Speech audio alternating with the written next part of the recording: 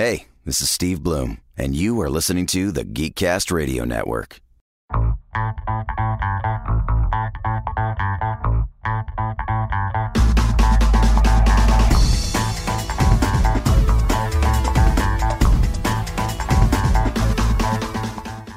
Hello and welcome to another episode of The Cinema Geeks. I am one of your Cinema Geeks, Optimus Solo, and joining me today is, ladies first, Hardcane D-Mandy. Can you spit it out? No. Spit it out? And Movie Revolt Dan, hello. Hey, you spit that out a lot better. See where I rank. And Friendly Scent. I'm the last, that means I'm the least lady. Oh goodness! And today we are back at it again, revisiting our ongoing journey to the top film of all time as we make our way through our 100 top films. And we've already given you multiple episodes as we do this 10 at a time. And today we find ourselves in the world of 71 through 70. Can I do math? 70 through 61? 70 through 61, yeah, there That's we go. how numbers work. 70 through 61. Before we get started with our actual picks for this chunk of the countdown, Matt, what do we have to look forward to with your picks today? Well, it's going to start off really classic and get very unclassic and probably have at least one controversial, maybe? Nice. A little of everything. Dan, if you're looking at the picks that you've revealed so far in the first 30 movies that we've revealed, are there any that you would think people might be surprised that they're not higher on the list or that they've already been mentioned? The ones that I've already mentioned? Yeah. I think so. Like, some that come to mind, like Casablanca, I know is like the top there for like a lot higher for a lot of people, and I'm sure I've had a few that people are like, why is that even on your list? So, I think so. I think, and there'll be one today that I think would rank in a lot of people's top 5, top 1, top 3. That is going to be, in my top, not break my top 60. So, yeah, we'll see. That's kind of the reason I asked it, because I'm looking at the films that I'm about to talk about today, and I think there are a few that I'm going to talk about that people are going to be a little bit surprised that they're not higher on the list. I don't know if I've had any so far that I would put up there. Maybe Unforgiven that some people would rate a little bit higher, and I've already talked about it, but I think there's definitely a couple that might come up today that people would expect to be closer to the top 10 range. Amanda, any theme for your picks today? Any year themes or genres or anything that you think highlights your chunk today? I'm really not sure how you guys are going to take some of my picks from this section, but it's definitely a chunk of movies that the love for them were instilled when I was younger, but not too much younger. So this is kind of like on the brink of coming of age here, I would say. Okay. Sounds good. Well, Matt, why don't you kick us off today and give us your first pick? All right, so going with things that, like I said, are classic and Dan said might deserve to be way lower in some people's list, I'm going to go Gone with the Wind. Interesting. Your Christmas movie, huh? Yeah, I don't watch Merry Christmas movies, but every Christmas, Amy and I get together with some of her friends from high school, and we watch Gone with the Wind, and it's pretty amazing, and that, I don't know, it's a great movie. It's a slog in that it's 4 hours long. It's 2 DVDs, I think. I could be wrong about that, but it feels like it takes forever, but it's great. I've got a lot of good memories. There's a lot of just amazing moments. If you haven't seen it, you should see it at least once in your life. I'm still having to do that because I have not achieved that goal yet. I saw it for the first time in my life this year, so there you go.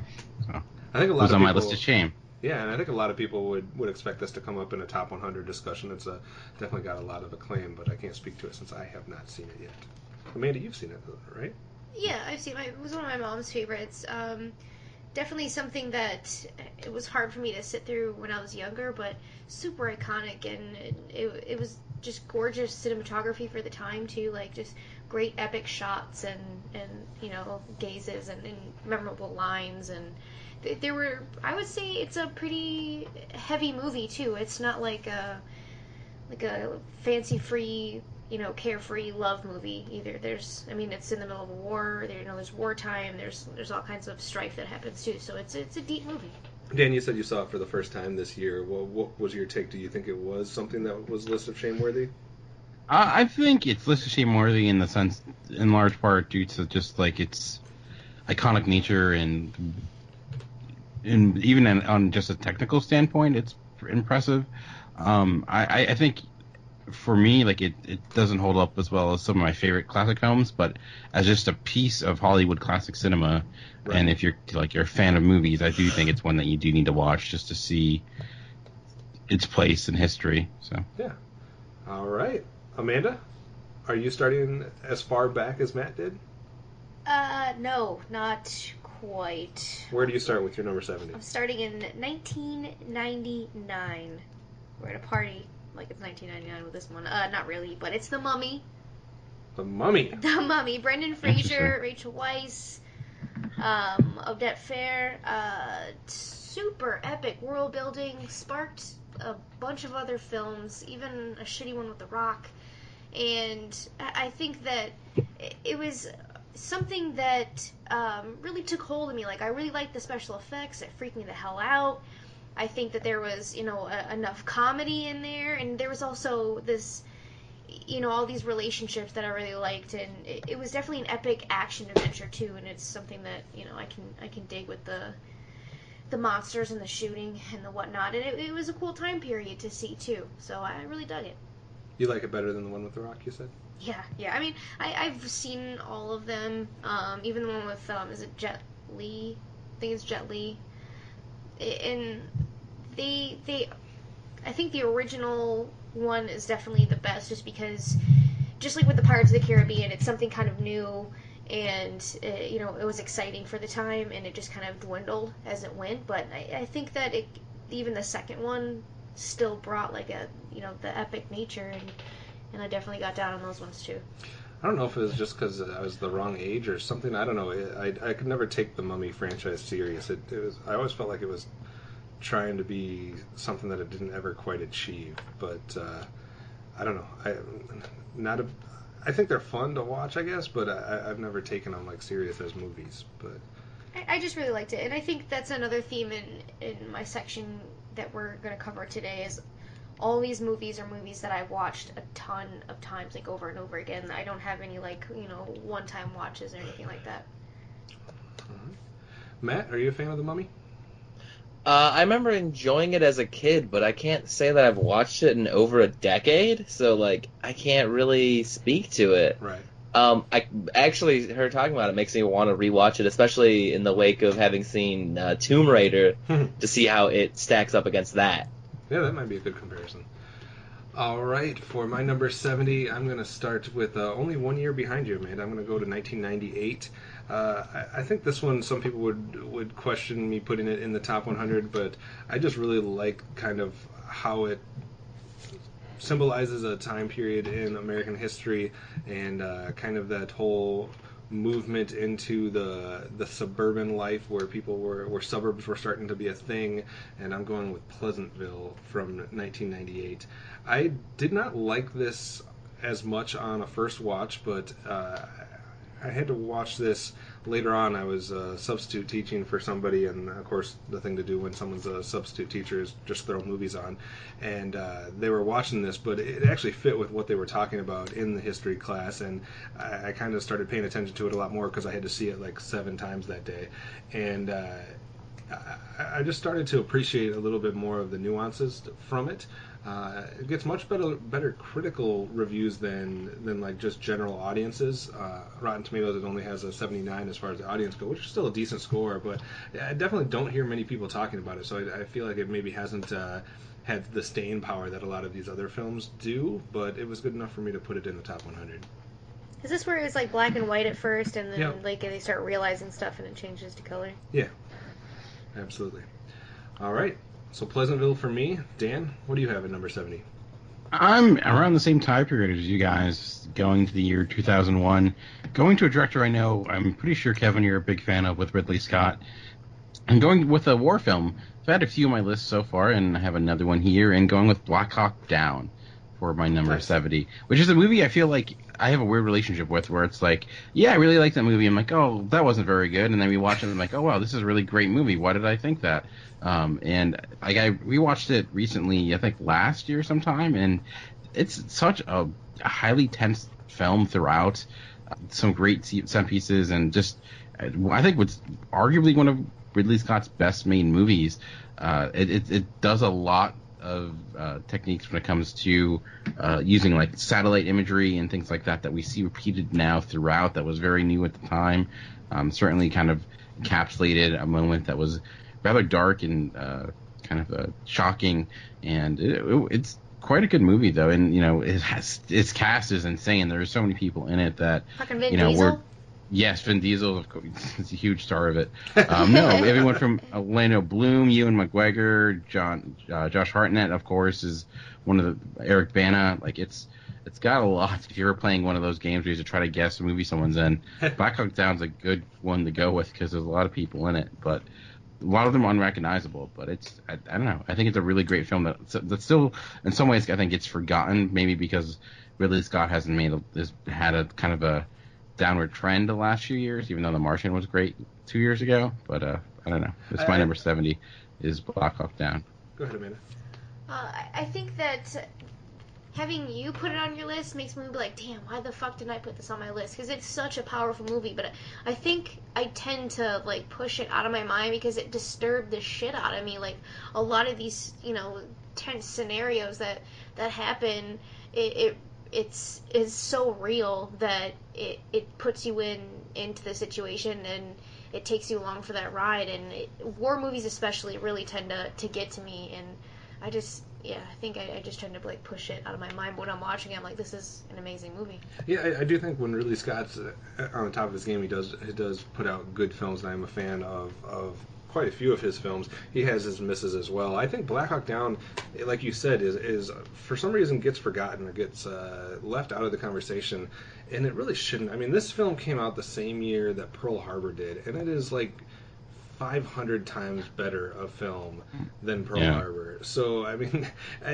as far as like war films and kind of the type of war and the time period of war that it was depicting, I think it did it in an excellent way. I need to revisit this one. I remember. Go ahead. I remember like watching it too, and like a few years earlier, Saving Private Ryan came out, and everyone knows how visceral that film is. But this felt different in the sense because I mean, watching it at the time, I'm he's a sophomore, freshman in high school, and this one felt more real because it was dealing with something that was only like a few years earlier. So where World War II felt very distant and something that was long ago, like this one I think had an even bigger impact on me, even though I don't think is as good of a film as Saving Private Ryan, mainly because of the area it was tackling. It was this was just recent, so it made it a little bit more impactful to me. I think it's definitely top 100 worthy. I think it's, like you said, it needs a little bit more love, so I'm glad we're talking about it. Matt, what do you have for your number 69? Well, you guys are all in the 90s, 2000s, so I'll come a little closer to you guys and come with the 50s and The Day the Earth Stood Still. Nice. That's a great show. One per decade as you move your way towards modern times. I like it. Yeah. I mean, this was 12 years later, actually. So what do you like about this film that makes it this high up on your top 100? I'm terrible at this list. Like it's very memorable to me. I've seen both the original and the remake. The remake kind of misses the point. The remake could have been so much better if they had just called it a sequel and changed just a few minor tweaks. It would have been like perfect. Because it's a whole anti Cold War thing, like, hey, you guys are on a path to destruction, you're going to destroy yourselves, you need to get rid of war, like, and then like we didn't do that. So if they had done that in the remake and made it a sequel and had them actually just come and attack us, it would have been a way better movie. And you could have had a dumb action movie for no reason. It's one of Amy's favorite movies. And it's definitely list of shame worthy if you haven't seen it. It's really classic science fiction. Like, I don't know, it's low tech, but it's still great. It's on my list of shame. I have not seen this one yet. I don't know why. I've got all the DVD versions you need. I almost put this on my top 100 too. It is It is quite a good movie. It's one like very early science fiction in the sense of that time where there isn't most of the film isn't necessarily science fiction. It's a lot of like fish out of water drama in a way, because you have him kind of coming down to earth and trying to view our world and whatnot. But I think, you know, great message, and yeah, like almost you could say like an extended Twilight episode, but in a very good way. And yeah, it's an excellent film, very influential, and you know, one of the best of its time, and still classic today. Yeah, I definitely need to bump it up a little bit on the priority list to get that one watched. I'll put that right ahead of Gone with the Wind. You would. Amanda, what do you got at your number 69? You can watch it twice and still have time left. Right.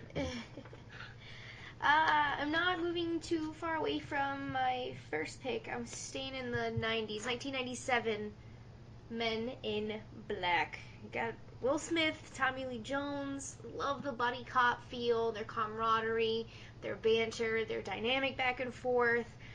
Awesome universe building really here, and I think that all the creatures and the tech that they used, it was spot on for me. Everything that I love out of a movie, really. It even had explosions and gunfire and monsters and crazy shit and funny stuff. Right up your alley. Yeah, so and it is another one that sparked a few movies, and I've seen them all. I think they're all pretty cute. Definitely not as good as the first one, but I feel like it's the same thing where we didn't have that before.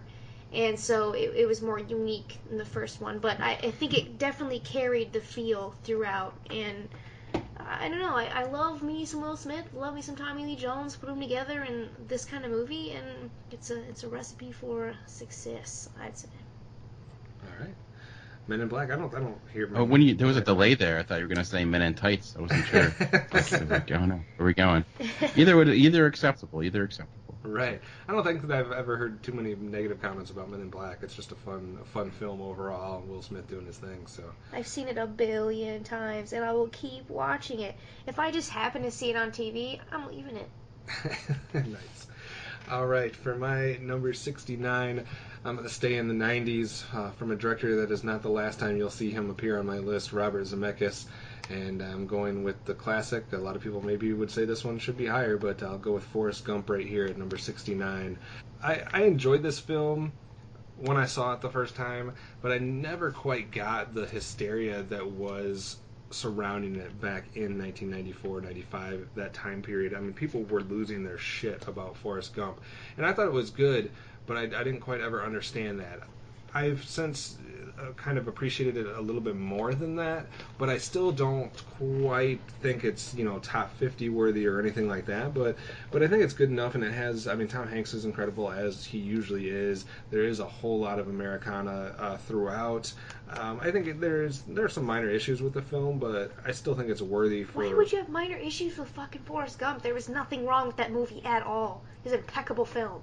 Okay, so apparently we might hear more thoughts on Forrest Gump from Amanda as we continue our countdown. But for me... Maybe not, but I'm just going to say it right now. Don't shit on this movie. Hey, it's in my top 100, so I'm not shitting on it. I just don't quite find the argument for it being like top 10 worthy or top 20 worthy maybe. But 69, I think is a good spot for Forrest Gump.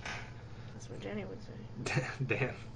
All right, next on my list. You said, I think mine actually might even arguably get more complaints that it's not higher, and it's in a way like I feel like when I talked about this movie I have to explain why it's not higher, not where it is. And for 69 I have The Godfather.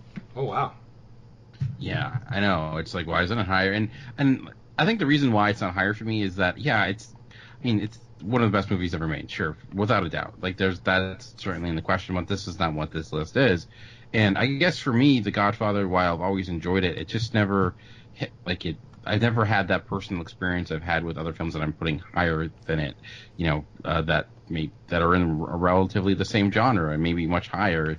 I've always enjoyed it, but I've almost from afar in a way, where it's like going to a museum, observing it, and I just never got engulfed in it. And maybe it's because I never saw it in the right setting. Obviously, I love it. I appreciated it. It's great. It's in my top 100 favorite films.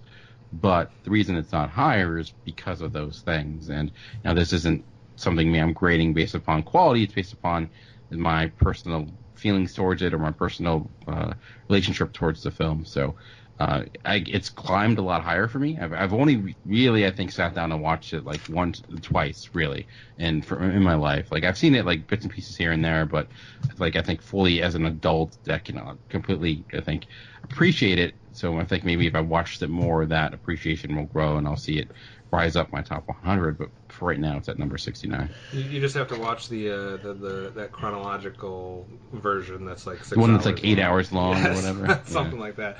I haven't watched it. It's on my DVR, but I have not watched it. But yeah, all of a sudden we're listing films in our top 100 and making them sound like they're not films we love. It's kind of interesting the way we did that with Forrest Gump and Godfather. But, Yeah, it's like I have to defend why it's that higher. Exactly. Yeah. but it's both. They both showed up on our top 100, folks. Matt, what do you got next? Man, I'm just like looking at my list, like, and I do feel like that, like some of these are really great. Some of these, I don't know, are they great? My next one is the X-Men franchise. I'm gonna have a lot of comic book movies. I'm a comic book guy. It kind of goes without saying. But if I had to pick one to say this is the best of all of the X-Men movies, which we've had like 9 now if we count the Wolverine ones, I'm gonna say it's probably Days of Future Past. Nice. Clearly better than Apocalypse, and the one that came right before it, First Class. But that whole trilogy is better than the original trilogy as a whole, I think. The thing that's great about the X-Men movies is that, in their own special way, they're kind of still the same one franchise without any real reboots. Like, we have like a weird in-universe reboot, even though that the scenes of that movie couldn't necessarily have taken place with the scenes of the other movies having also taken place. But, you're going to have to just go with it.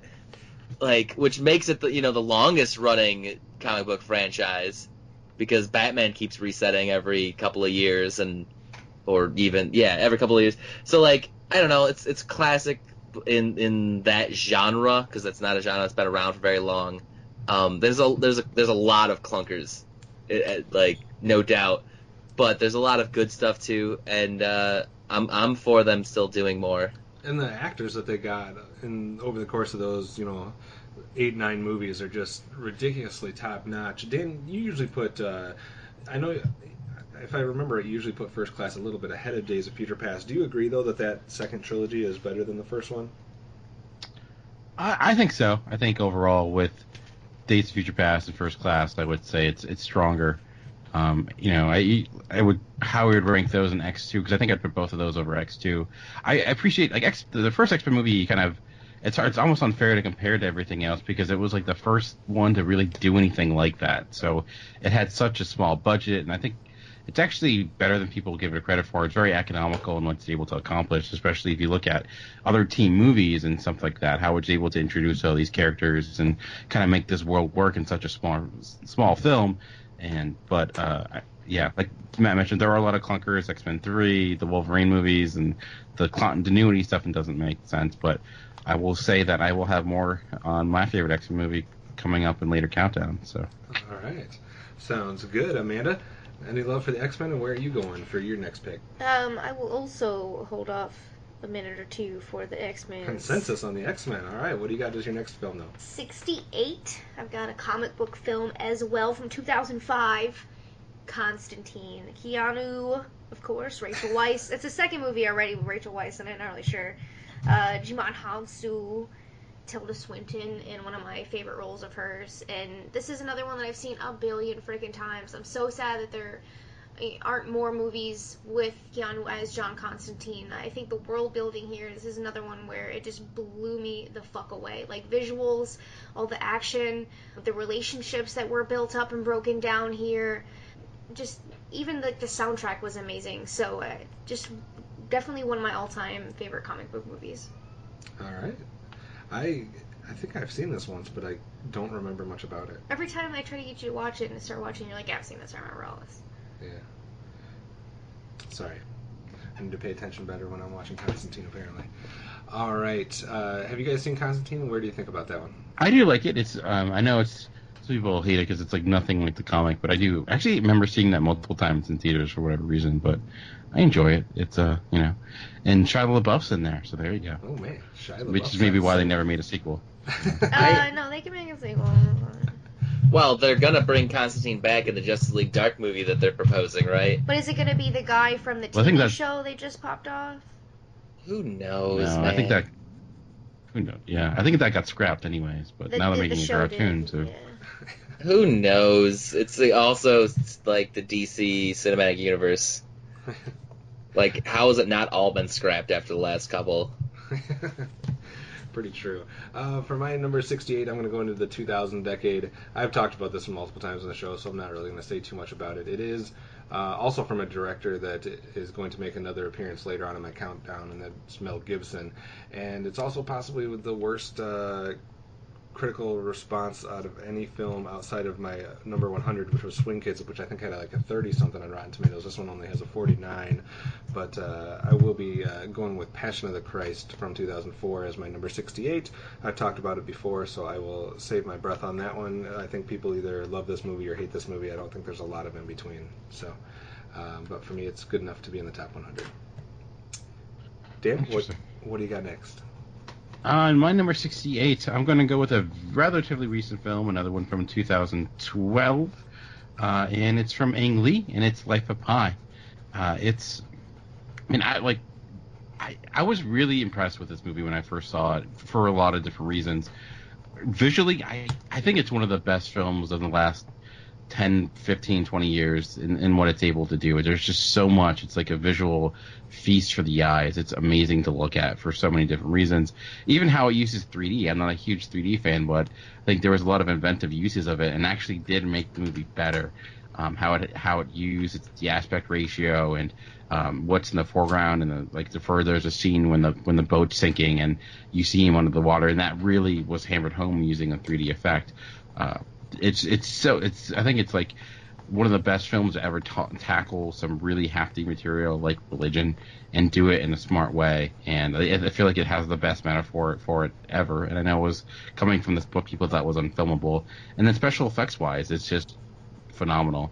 And the fact that the actor in it, it's the first time he's ever done any professional acting, is amazing. The guy is legitimately by himself for the vast majority of the movie. So the movie I think I love and appreciate on so many different levels. So that's why it's my number 68. I think that's the best description of that movie when you say something about, all the different levels that you can appreciate that one. I love when a film can do multiple things so well at the same time that have really little to do with each other. Like, it's completely separate things, but they're doing both of them so well. And for this one, you have like all the different metaphors and meanings and the way it's tackling religion, but then you have this just visual masterpiece where it was just absolutely remarkable to watch and just kind of jaw-dropping visuals that you hadn't seen before, and trying to watch that back like on the second or third or fourth viewing and figure out what's real and what's CG is just insanity. I feel like it was a little even ahead of its time. I know it's 2012, right? Yeah, but it still felt like something that shouldn't have been possible at that point. So, yeah, I love Life of Pi. It was easily one of the best films of this time period. So I'm in complete agreement with you on that one. All right, Matt, what do you have coming in at number 67? All right, this one's already come up, so I don't need to say much. But my next one is Kiss Kiss Bang Bang via Amanda. Watched it with Kevin and Nate. It's great. Like, it's hilarious. It's fun. It's kind of what I usually want out of a movie, which is just to sit down and enjoy myself and not have to be too stressed or anything. It's another one of those that doesn't have ever anything hardly bad said about it. I don't think I've ever heard somebody poop on Kiss Kiss Bang Bang. So better not be pooping on Kiss Kiss Bang Bang. Which is probably why it's on multiple people's lists here, involved in this little trek through our top 100. Which is why we're all still friends. So if Matt would not have liked Kiss Kiss Bang Bang, he wouldn't have put it on his list and we wouldn't be having this conversation. So we would also still be friends. Doing some X-Men. All right. I felt like we were going back to that X-Men discussion and traveling through time and doing different scenarios. All right, Amanda. We've all talked about how we like Kiss Kiss Bang Bang, so I guess we don't need to go too much further into that, but what do you have yourself at number 67? 67. I'm taking it into 1996. Helen Hunt, Bill Paxton, Twister. Twister? Yeah, this movie scared the shit out of me when I was younger. We had a lot of tornadoes, and this was a very real movie for me. Like, I'm in the Midwest, cow country, definitely ready for any of these situations to happen. And the stakes were real, man, and the tension was high, and I also think there was a great feel of, like, camaraderie, but even, like, the special effects in this movie were really, really awesome, and it's just something that stuck with me all the time. Like, I can see probably any scene in this movie and be able to pick it up and know it. I like Twister. I haven't seen it very often. I think I've only maybe seen it twice at the most, but I remember enjoying it both times, so I think it's a classic 90s good film. It was the first DVD ever created too, so it's got that going for it. Yes, so. sir. Really? That's amazing. Nice. Fact. I did not know that.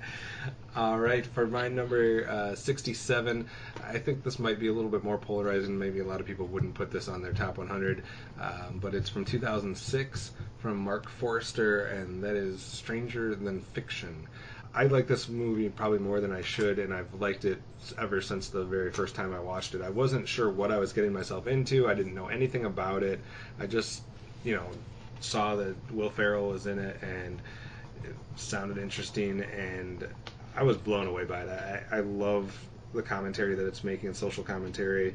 I love Will Ferrell in this film, not necessarily just being his crazy comedic self, like we see a lot. I mean, not to say that there's not funny moments and not comedic aspects to this film, but definitely not his typical fare from that time period. So I think there's a lot to dissect in Stranger Than Fiction. I think there's things that you can watch a second or third time and pick up on things that you didn't necessarily catch the first time. The voiceover work by, I believe is that Emma Tilda. Thompson? Oh, is it? Or Tilda Swinton? Maybe it's Emma Thompson. I think it's Emma Thompson. But I think that voice work is phenomenal as kind of like the voiceover narrator kind of taking us through this story. And I'm just a big fan. I can see why it wouldn't work for some people, but for me it works well enough even to get itself into my top 70. Dan? All right, very nice. Yeah, I think a lot of people tend to go to that as like one of Will Ferrell's best movies, but mostly because it's like something different for him, for sure. Right. So, all right, for mine 67, I'm going to go to a director that I already mentioned once before with Dazed and Confused, and similar to Matt, it's kind of a franchise, I guess you would say, with the Before trilogy, or I would specify if I went with one film, Before Midnight, which I feel like is my favorite out of all three. It's a type of films. These are types of films that I think are not for everyone, for sure, because they'll legitimately kind of surround two people walking and talking, pontificating about the intricacies of life. So, which it may not work, but I don't know. There's such an authenticity to these people, and you can definitely tell that so much of Linklater's life, as well as Ethan Hawke and Julie Delpy's life, is kind of intertwined into these characters, and you get to see them grow in, like, these different time chunks, 9 years apart or so, and see them kind of change from these, adolescent kids to, people in their mid-30s to people that are, in their 40s still trying to figure out life. And I think Before Midnight to me is my favorite because it feels the most the dynamic and what it's able to accomplish. The other two, like, they're great, but I feel like Midnight has more to it. There's a more bite to it. It's not nearly as, I would say, as positive in a way, but I always really enjoyed these movies. There's just something special about them that I've always liked about Linklater. They're simple but brilliant, and they're, slice of life. They aren't trying to do too much. They're just kind of like, here these people are, watch them. That's pretty much it. So. Yeah, it's definitely a series I need to get to because it gets brought up so much in the podcast community, and it's always with a lot of love. A lot of people tout it as one of the best trilogies of all time, and I just need to get this set on the queue and watch it finally. I don't know what the reason I put it off so far is. Yeah, I will definitely say Before Midnight. I mean, it feels very 90s, like from everything, but it's very much of its time. Awesome. It's giving that warning. So I think I've said this a bunch, and I was trying to avoid saying it because I don't want to be too repetitive. But I think this is the last stretch of movies where it's like most of these I've seen once or twice, and I really enjoy them. I really have fond memories, but I maybe can't speak on them very well. And this next one probably doesn't deserve to be nearly as high as it is, but I enjoyed it, and I love the stories of behind the scenes, which really helps a movie. Like if I hear a documentary, I hear interviews with the cast or the director, that always bumps a movie up in my list, and that's Cop Out. Bruce Willis. Tracy Morgan. Yes. Directed by Kevin Smith. Very funny. It's very fun movie. It's certainly predictable. But just like Kiss Kiss Bang Bang's got a lot of fun moments. It's funny. You could sit down and just watch it and enjoy it. And if you ever get a chance and hear Kevin Smith talk about, because going into it, Bruce Willis was like one of his heroes. And then when he comes out of it, he's not a big fan of Bruce Willis anymore. But all the things he has to say about Tracy Morgan and how professional he is and how great he is, like it just sounds amazing. And I wish I could have been there because it was a fun movie. Tracy Morgan is definitely like the heart of that movie. Yeah, dude, he's great. And Sean William Scott popping up, like his character was fun, parkour. And I think that the buddy cop feel in this, it was a lot of back and forth, and I think there was some really funny lines and cute stuff said too, and a show of their camaraderie here and there, especially like at the end at the wedding. So I thought that was pretty fun. It's a great movie. Amanda, what do you have next? All right, now we finna talk about X-Men a little more. But I'm not gonna do any super specifics on this. We're gonna touch on the first one here, the one that came out in 2000.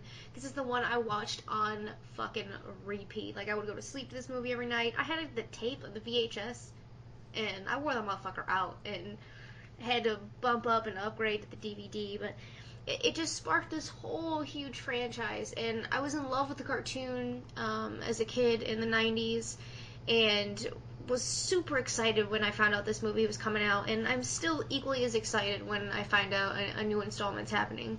And, I mean, not really much more to be said. All right, double X-Men love here on today's episode. Nice. For my next one, I'm going to go pretty recent film here from 2010 from another director that you for sure will not hear. This will not be the last time you hear me talk about him. Dan, I'm sure you have this one possibly a little bit higher up on your list, but I'm going with number 66 as a placement for it, and that is The Social Network from 2010 and David Fincher. I just think this movie was way better than I ever expected it to be. I think the acting is phenomenal. Really helped kind of put or solidify a couple people in my eyes, like Andrew Garfield. And yeah, obviously it's a relevant subject. It's our world right now is revolving around social media and Facebook and the things like that. So I think it's a really good job in kind of exploring the ins and outs of that and some social commentary as well. Like I said, I wasn't expecting much when I found out that they were doing a film about this subject, but it blew me away when I watched it, and I think it was in a lot of people's top 10. So Social Network for me is top 100 worthy. It's got Justin Timberlake in it, and I have never seen it, so be fucking shocked. Well, we can put it in. I will be. Gonna be shocked. All right, so Social Network for me. Dan, what do you got at your number 66? My number 66, I'm actually going with, another director that I've had on my list, another very iconic director. Though some of his films, people may argue are better, may not end up on my list, but this one is, and I'm going with Stanley Kubrick's The Killing from 1956. As I mentioned, I'm a huge fan of the crime genre, noir classic, and this is very much that. It's, this heist film of classic, Hollywood style with great voiceover, great casting. Sterling Hayden is amazing in this movie, and it's just that class. That when I think of old time crime films, this is one that comes to mind. It's usually when people I'm not a Stanley Kubrick fan. I find his movies overly pretentious and what have you. There's a few ones I either give them Path of Glory or The Killing, and hey, he makes other movies too, and I think it's kind of a good lead-in. Before Kubrick became the Kubrick of 2001 and other movies, I think this one is not. It's more, I think, simple maybe as a movie. It's not as complex or as the achievement of something like 2001, but it's just it hits all the buttons I'm looking for in a great crime story. So. That's why it's on my list. The Killing at number 66. Another film that I need to add. There's been more films mentioned today that I need to add to my queue than I think in any other segment of the countdown so far. So, just making me feel bad for not seeing enough movies. This is not about just you, Kevin. And if you and it's one that you see it's referenced a lot in a lot of other heist movies. Even there were certain nods in something like The Town and things like that with like the masks they use. I think were certainly a nod to that movie. So it's a good time. All right, Matt, take us to the next spot in the countdown, 65. All right, so I already had the X-Men, so I might as well do the other massive franchise of classic superhero movies with the Spider-Man movies, which I think the original trilogy did like the same thing the X-Men trilogy did, where it started off real strong, real original, and then by the third one had really petered out. If I had to say my favorite one of all the Spider-Man movies is going to be the very first Amazing Spider-Man movie. Like I think it'd be hard to do a better like representation of the original comics, and like they nailed it perfectly with that one. The second one was pretty good, and I'm a little upset they're not going to do a third one. And got my breath held for Spider-Man Homecoming. We'll see. But yeah, like we've all seen them. Amazing Spider-Man movies. Yeah, I think a lot of people that I've heard recently talk about Spider-Man 2 possibly being one of the best comic book films of all time. I actually am like you, Matt. I liked what they were doing with the Amazing Spider-Man series better than the original trilogy. Obviously, the studio got in the way in the second one a little bit, and then everything kind of fell apart. But I definitely liked the people that were cast in the first Amazing Spider-Man better than the original Spider-Man. But I think there's no denying the power of the Spider-Man franchise, and yeah, we will have to wait and see what happens with the Homecoming. Amanda, what do you think about I definitely like the Spider-Man flicks. Tobey Maguire, the Andrew Garfield ones. I can get down on it. And this new version of Spider-Man, I'm definitely excited for too. I liked what I saw earlier this year, and I'm looking forward to more. Dan, do you agree that Spider-Man 2 is the best one, or are you more on the Amazing Spider-Man camp? I enjoy the first two more than the Amazing Spider-Man films. I like the first Amazing Spider-Man enough. I did not like a lot of the second one, mostly everything revolving around Electro, but I do really enjoy the first two. I'm one of the weird people who thinks Tobey Maguire has been the best Spider-Man, but I know I'm alone on that on that tree. But I will have more to say about Spider-Man and as we continue to count down this list. Nice. So. All right, Amanda, then you're up with your number 65 pick. Amazingly, this is the first time that my favorite director, I think, is showing up on my list. Tim Burton? We'll see. No, not Tim Burton. Excuse me, sir. Guillermo del Toro. Oh, yeah. All right, this is a 2004 Hellboy. Ron fucking Perlman. I think this is some really great comic book, graphic novel looking action. This is another one, I feel like I'm a broken record with this, but this is another one in this chunk that has really great world building, and the visuals are just stunning, which is what I come to expect from Del Toro. And I love his work with color, and I love the boldness of the look, and I think all the monsters and the creatures are so amazing. And it definitely has like some really cool, relationships and stuff going on too. And I love the bad guys in these films too. They're super awesome bad guys. Who knew that today was going to be the segment of the countdown with the most comic book films showing up? So, 2 X-Men mentions, Spider-Man, Hellboy. Interesting. All right. Constantine. For my next one, if I hadn't picked one yet that people were up in arms as far as not being top 10 or top 20, then I surely will do that with my next pick, because I think most people would have this in their top 5, top 10. But for me, it's all the way down here at number 65. Maybe I need to watch it a few more times. I certainly enjoy the film. It is in my top 100. I just can't put it ahead of most of the films here that I have still to talk about. I'm going with 1994's Shawshank Redemption. I know it's usually held as one of the best films of all time. For me, it's certainly worthy of being in that discussion, but I can't quite put it up that high, so it's going to fall down here at number 65. But I certainly very much enjoy the film, and Morgan Freeman's incredible, and I think Frank Darabont did a good job in the direction here. So Shawshank Redemption, good enough to be in my top 100, just not quite as high as most people probably would put it.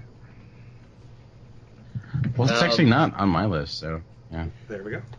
It was my number 57, but I actually pulled it out because I don't think I can speak on it at all because I haven't seen it in a while. But, I mean, it is great. Yeah, I like I said, I do need to watch it again. I've watched it probably 2 or 3 times over the years, but the last time was a long time ago. And back then, nobody was talking about it like that. It didn't seem like. It seems like it's just gotten legs over the last like 10 to 15 years and just gets talked about way more than I ever remember. It's just like TBS plays it like all the time, and yeah. So Morgan Freeman's become more and more like the respected. It's become iconic with his voiceover and stuff like that. So. Yeah. So direct all of your hate at the lack of Shawshank Redemption love towards us, and we will field that. Dan, what do you have at your number 65? My number 65, I have another war film I started with, Black Hawk Down, but going to a World War II drama. Probably the greatest submarine movie ever made. Not that there's a huge list of submarine films. There's like this and like, Death and Periscope and a few others. But Das Boot, I'm going, is my number 65 by Wolfgang Petersen. Again, another epic that there's a lot of different versions of this. You have like the theatrical version. There's like a miniseries version, but it's a great film, great characters that are well developed, and again, a huge, one of the best uses of sound design ever, because a lot of the time we were just spending it in this confined space with these guys, really where all the tension's built on just pings and noises, and it's just so well directed, and it holds up really well today. So again, it's my number, Das Boot, and if you haven't seen it, definitely go see it. It is subtitled, so I know that can kind of be a problem for some people, but I do love it. It's a great film. Yeah, I do want to watch that. I've only seen a couple of submarine films in my life. Like you said, there's not a ton of them, but I have enjoyed them. I think of U-571. Last year we had the Black Sea. So I would definitely be down for watching this one. I think it adds the atmosphere immediately adds this tension to the film, and I'd be interested to see what that classic film did with that. So another film for me to put on my list. Matt, 64. All right, 64. This movie, I think, was awkwardly a defining moment in my childhood. It's like a great movie for anyone who's like 8, especially nowadays where video games have become so ubiquitous. And that's the 80s classic, The Last Starfighter. Nice. Nice. It's so 80s. It's so video gamey. For those of you who don't know, it's about a kid who's so good at video games, they put him inside a spaceship so he can go win a galactic space war. I don't need to say anything else. Isn't that like the greatest premise ever? It sounds like Ender's Game. But in the 80s. Ender's Game. Yeah, in the 80s. and it's definitely got an 80s flavor to it. But he knows he's in the war. I think in Ender's... I haven't seen or read Ender's Game, but I thought that was like... Yeah, they were. Yeah, and this one, he's just he goes to arcades a lot and gets really good, and then the aliens show up and like, hey, you're really good, and we need someone to pilot our starfighter, and so he goes and fights the war for him, and then like star wipe. How many kids actually went to the arcade and hoping this would happen? All of us. All of us. Some of us still do. It's the last thing that kept arcades going. All right, nice pick there. 80s nostalgia, love it. Amanda, what do you got next? Let's do some more 80s nostalgia then. I'm on board. Keeping it in 1988 with Who Framed Roger Rabbit. All right. I love the animation and the live action. I love all the characters. It's way better than Cool World. Sorry, Brad Pitt. And it was definitely fucking scary as a kid. Like, I thought the stakes were pretty freaking high. Like, you were about to get dipped, and you will be melted, and you were done for. And I don't know if I saw this. I mean, I probably saw this pretty young. I was like a year when this movie came out. This probably was just floating around, and my parents let me watch it for whatever reason. And it definitely has a ton of rewatchability as an adult still too, because it's definitely geared for adults, but I think they're just like, animation, this kid can watch it, go ahead, Amanda. So it definitely a nostalgia factor, iconic, super iconic, and a ton of fun, and even it has a little bit of that cop out factor. It's got the cop buddy feel to it too. So yeah, it's good on a lot of different levels. Definitely groundbreaking and something that we had never really seen before to that level. So I think a lot of people would agree that is top 100 worthy. For my next pick on the countdown, I'm going to get some more hate because I don't know if I've ever seen a film get more hate because of the Academy than this film has, because everybody always wants to rip on this and say it wasn't worthy of its accolades. And yeah, there was some other films that came out that year that maybe were more deserving, possibly, but maybe it's just the fan of the subject matter that makes me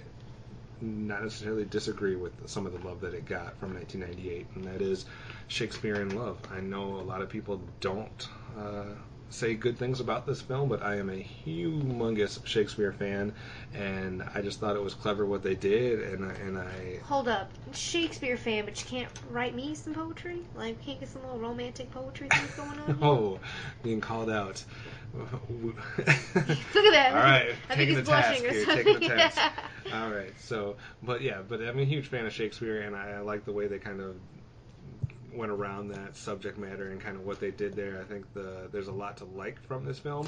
I can't speak a whole lot to it because I have not seen it in recent times, but I just remember even at an age where I should not have liked this film, because I was in high school when this came out, and I shouldn't necessarily have liked this. I was into sports and trying to prove my manliness, I guess, probably in high school, and this is definitely far from that model as far as what you would go to, but I enjoyed it in high school.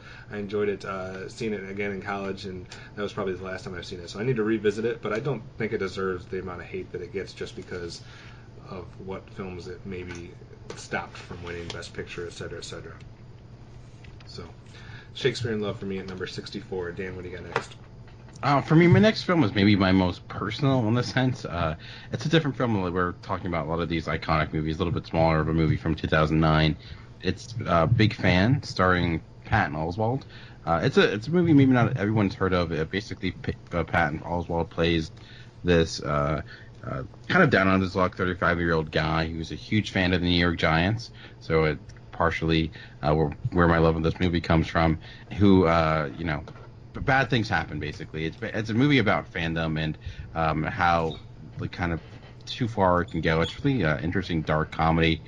There's some really great bits of him calling into these different radio shows, and anyone who's ever listened to talk radio, especially sports talk radio, it does really ring true, and ends up kind of becoming this personality and coming this rivalry with a Philadelphia player who calls into the show as well, and he has some run-ins with the players, and it's the idea of him being a huge fan of this team, and he's giving so much but getting very little in return. So I think it's just a well done, and I'm a huge fan of Patton Oswalt. He's one of my favorite comedians. So a lot of things on a personal level why it's on this list. So it's a good film. I think it's a good movie to watch now with football out. It kind of it's a good examination of kind of the craziness that can be caused by sports teams and things like that. So. Yeah, I'm a big fan of Patton Oswalt, so I need to check this one out as well. You're just giving me a homework assignment today. That's your whole mission today, Dan.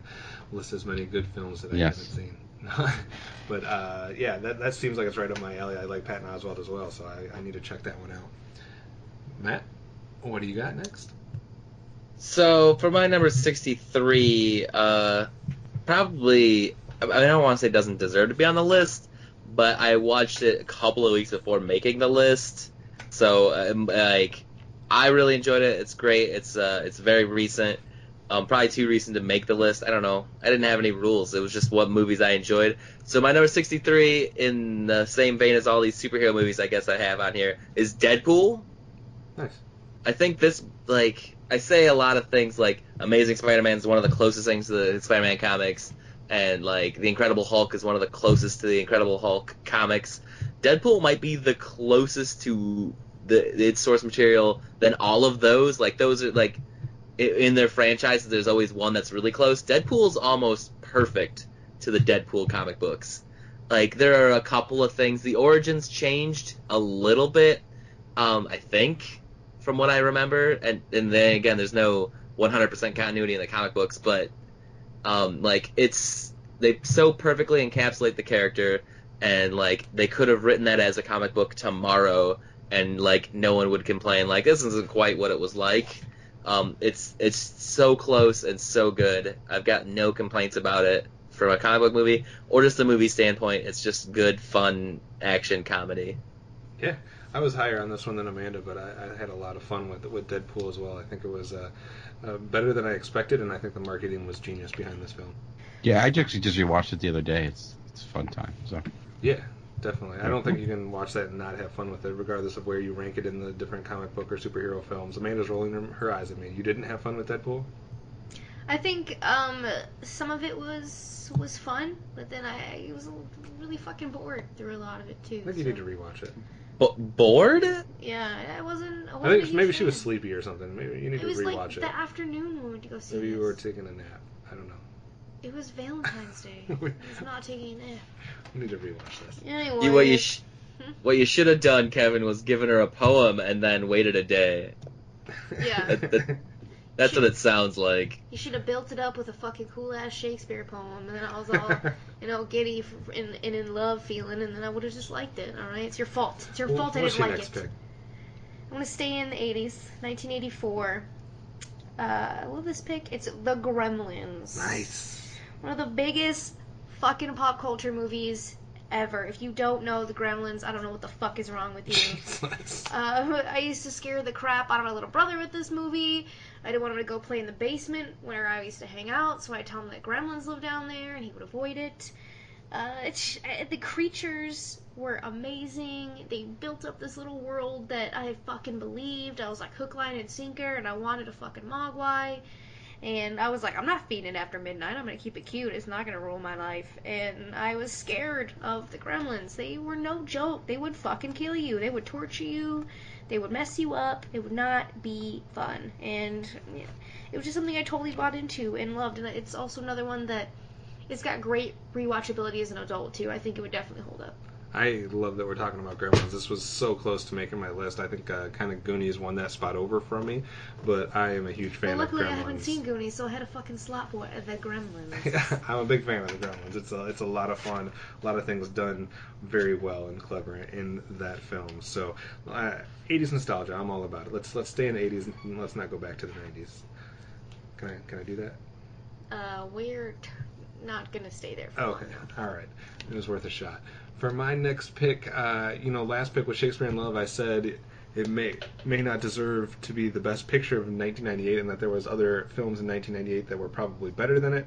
I'm just going to go ahead and illustrate that point by having a 1998 film directly ahead of it. 2 1998 films in a row, but for this one I'm going with Tony Kaye's American History X. Love this film. Love just about everything about it. It's right up my alley. Edward Norton, crazy, and I don't know what else to say about American History X. You've either seen it or you haven't, and if you've seen it, you understand why it's on my list. So that's what my number 63 is.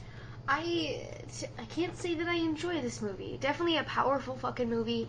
It disturbed the fuck out of me on so many levels. Like, I've only seen it once in its entirety, and I've seen pieces of it on TV, and that's really all I care to see, because there's a lot of it that I don't want to see again. Any scene in particular? I'm not going to even talk about it. There's a lot of scenes in it that I don't like, and it's super powerful because there really is there are people out there, that were like that. And the one thing that I took out of this movie too was, if somebody's killed somebody and they say don't do something or I will fucking kill you, you better believe that they will fucking kill you, because they've killed somebody before.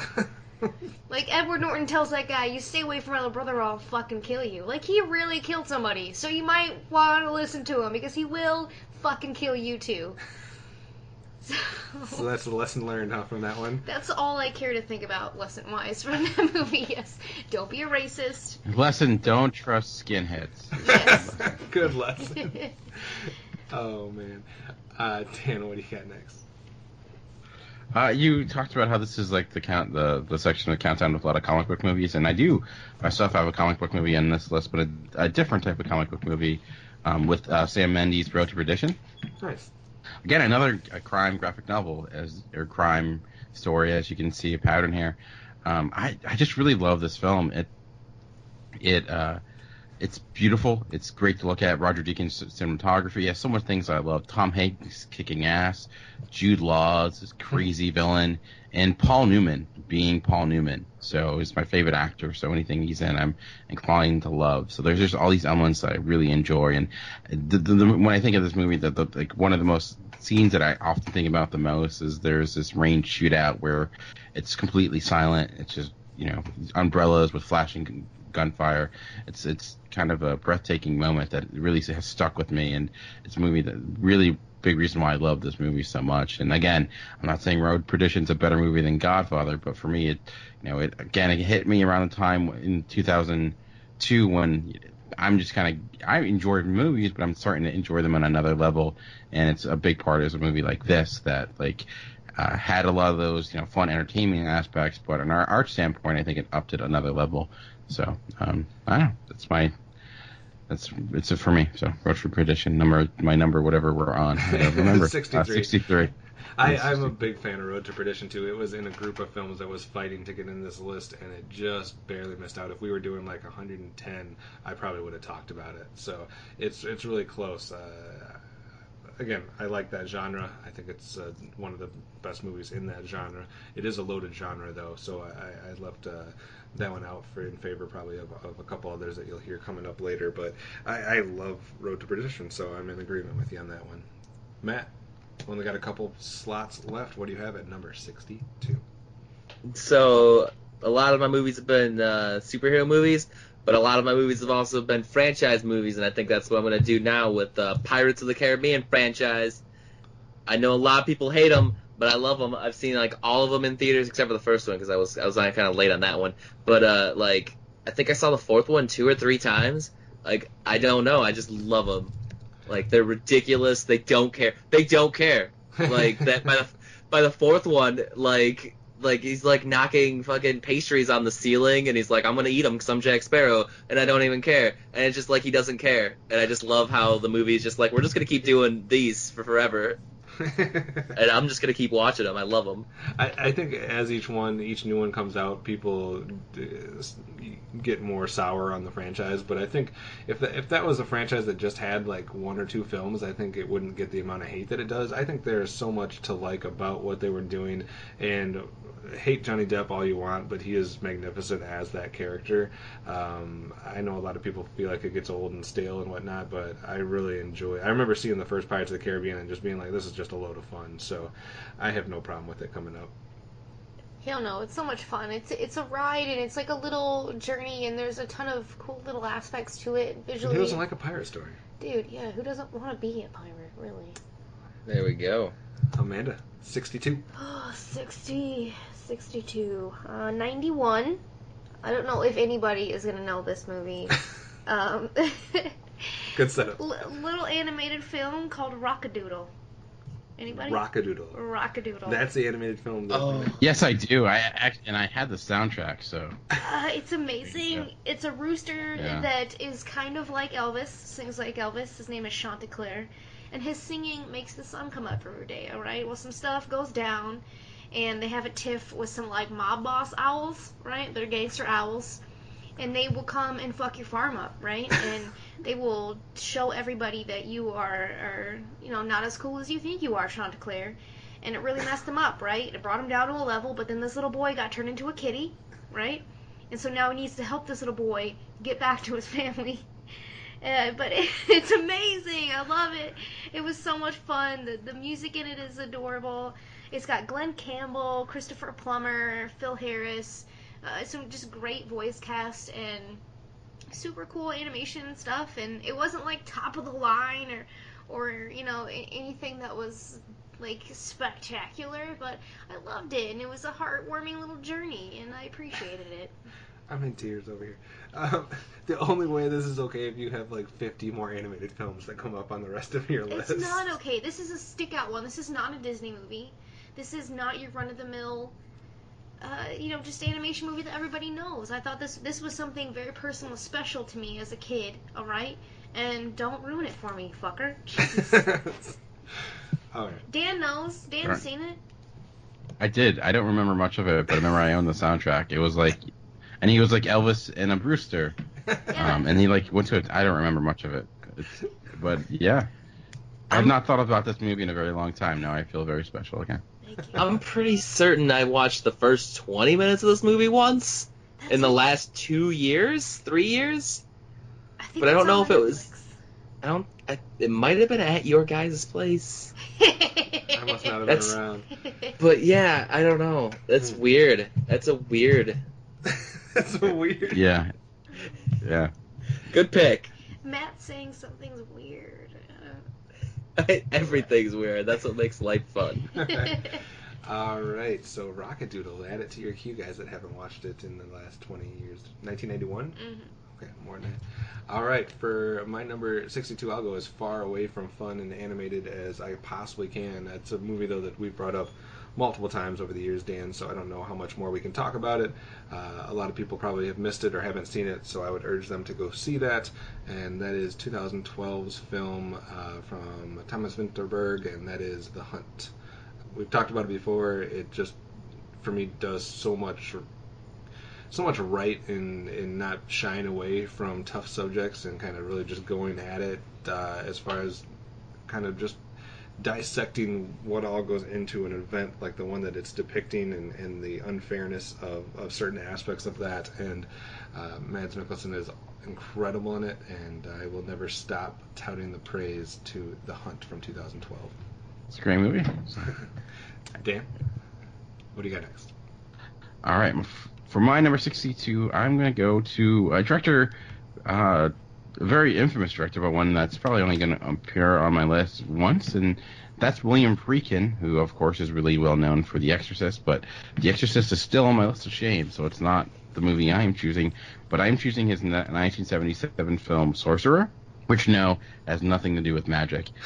Basically, it's a remake of the movie Wages of Fear, and the premise of it basically is that you have these two people, these two groups of people driving trucks that have highly explosive material in the heart of the jungle in order to stop an oil fire that's taking place. And it is like tension personified.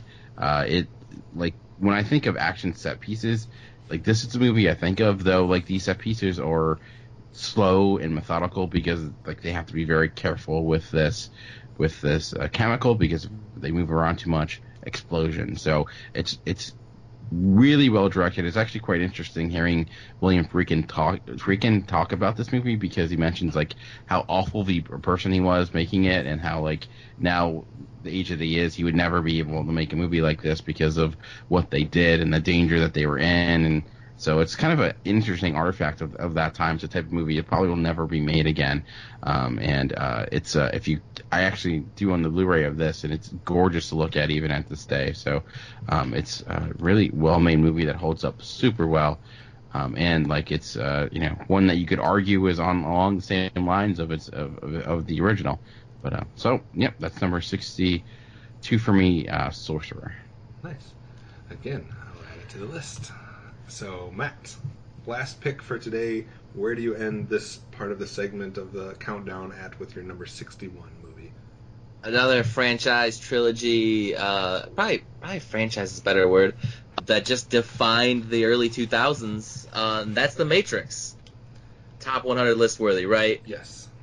And if I had to 100%, choose, and so much so that I might talk about it later. There we go. I mean, clearly that means that you haven't seen some of the ones that are above it on my list because Exactly. like, do any of us need to say anything about The Matrix? Like, No. It's amazing. Like, it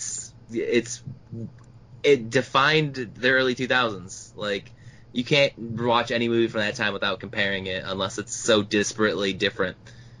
The only note to remember for young people aspiring to be directors is don't come out with a film as groundbreaking as The Matrix and as one of your first major outings, I guess, because then you'll just forever be plagued by that film and the fact that you can never live up to that again. But Yeah. And then, like, especially since the second one had so much like studio interruption and stuff, like, and people that shouldn't have been touching it.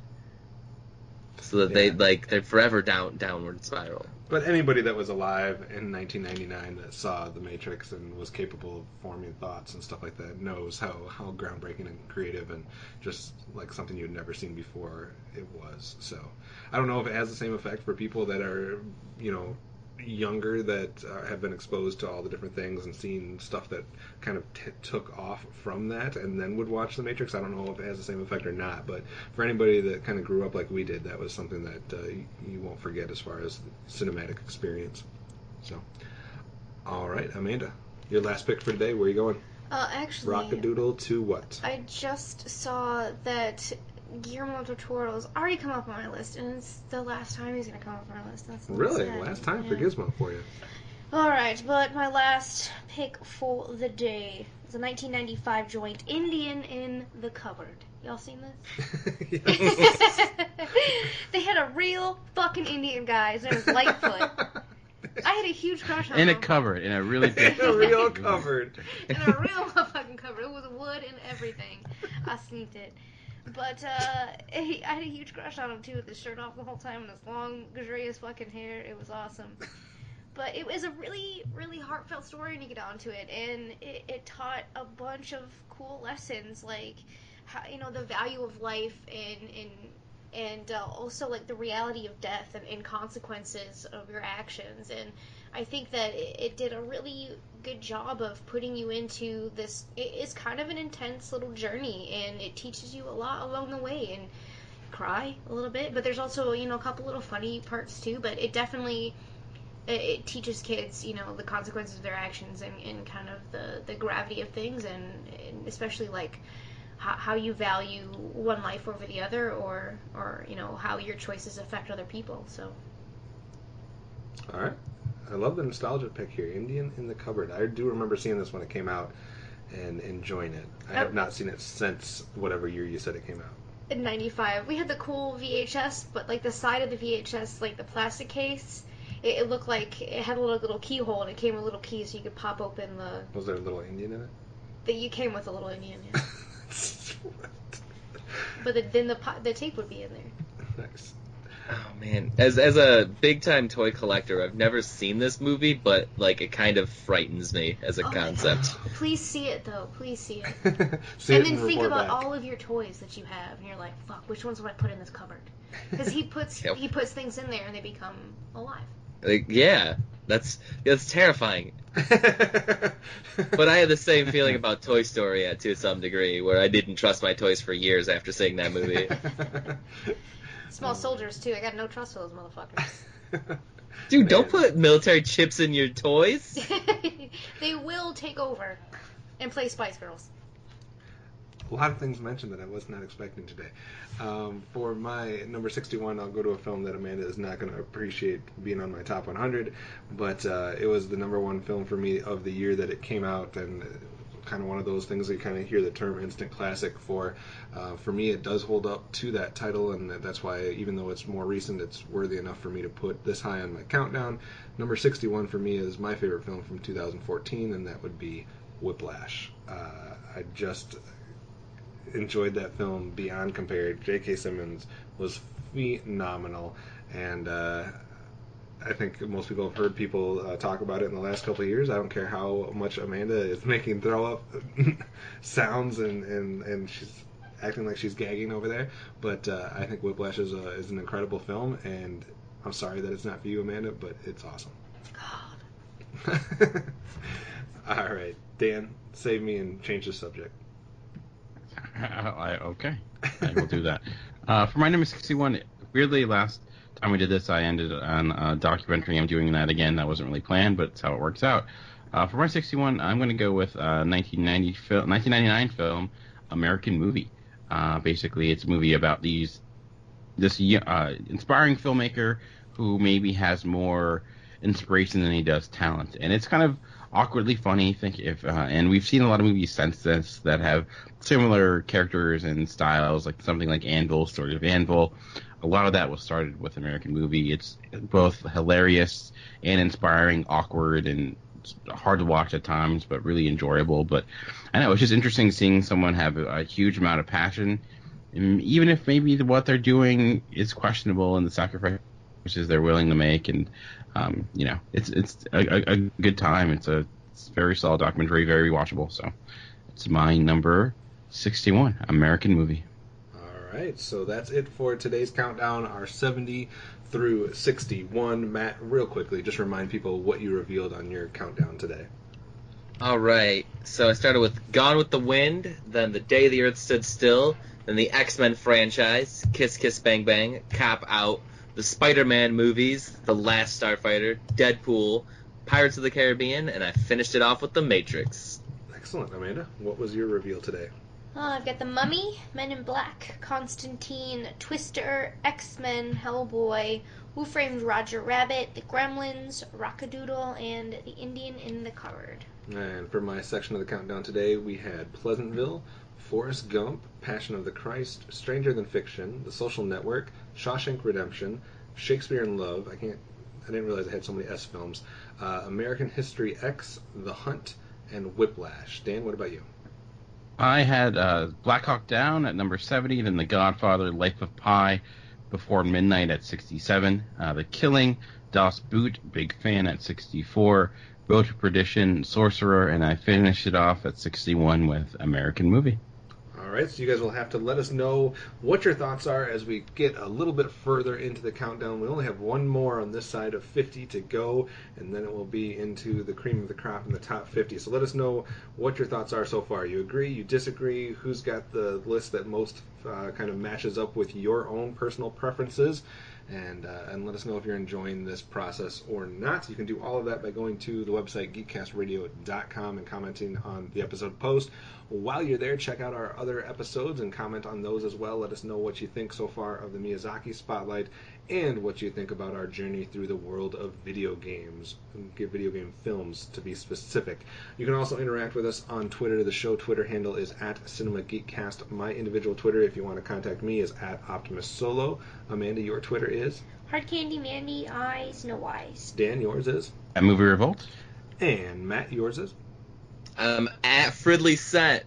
All right, so get in touch with us there, and we would love to interact with you there. But otherwise, until next week, this has been the Cinema Geeks, and tune in next week for another chance to listen to the Cinema Geeks, as I keep saying Cinema Geeks over and over.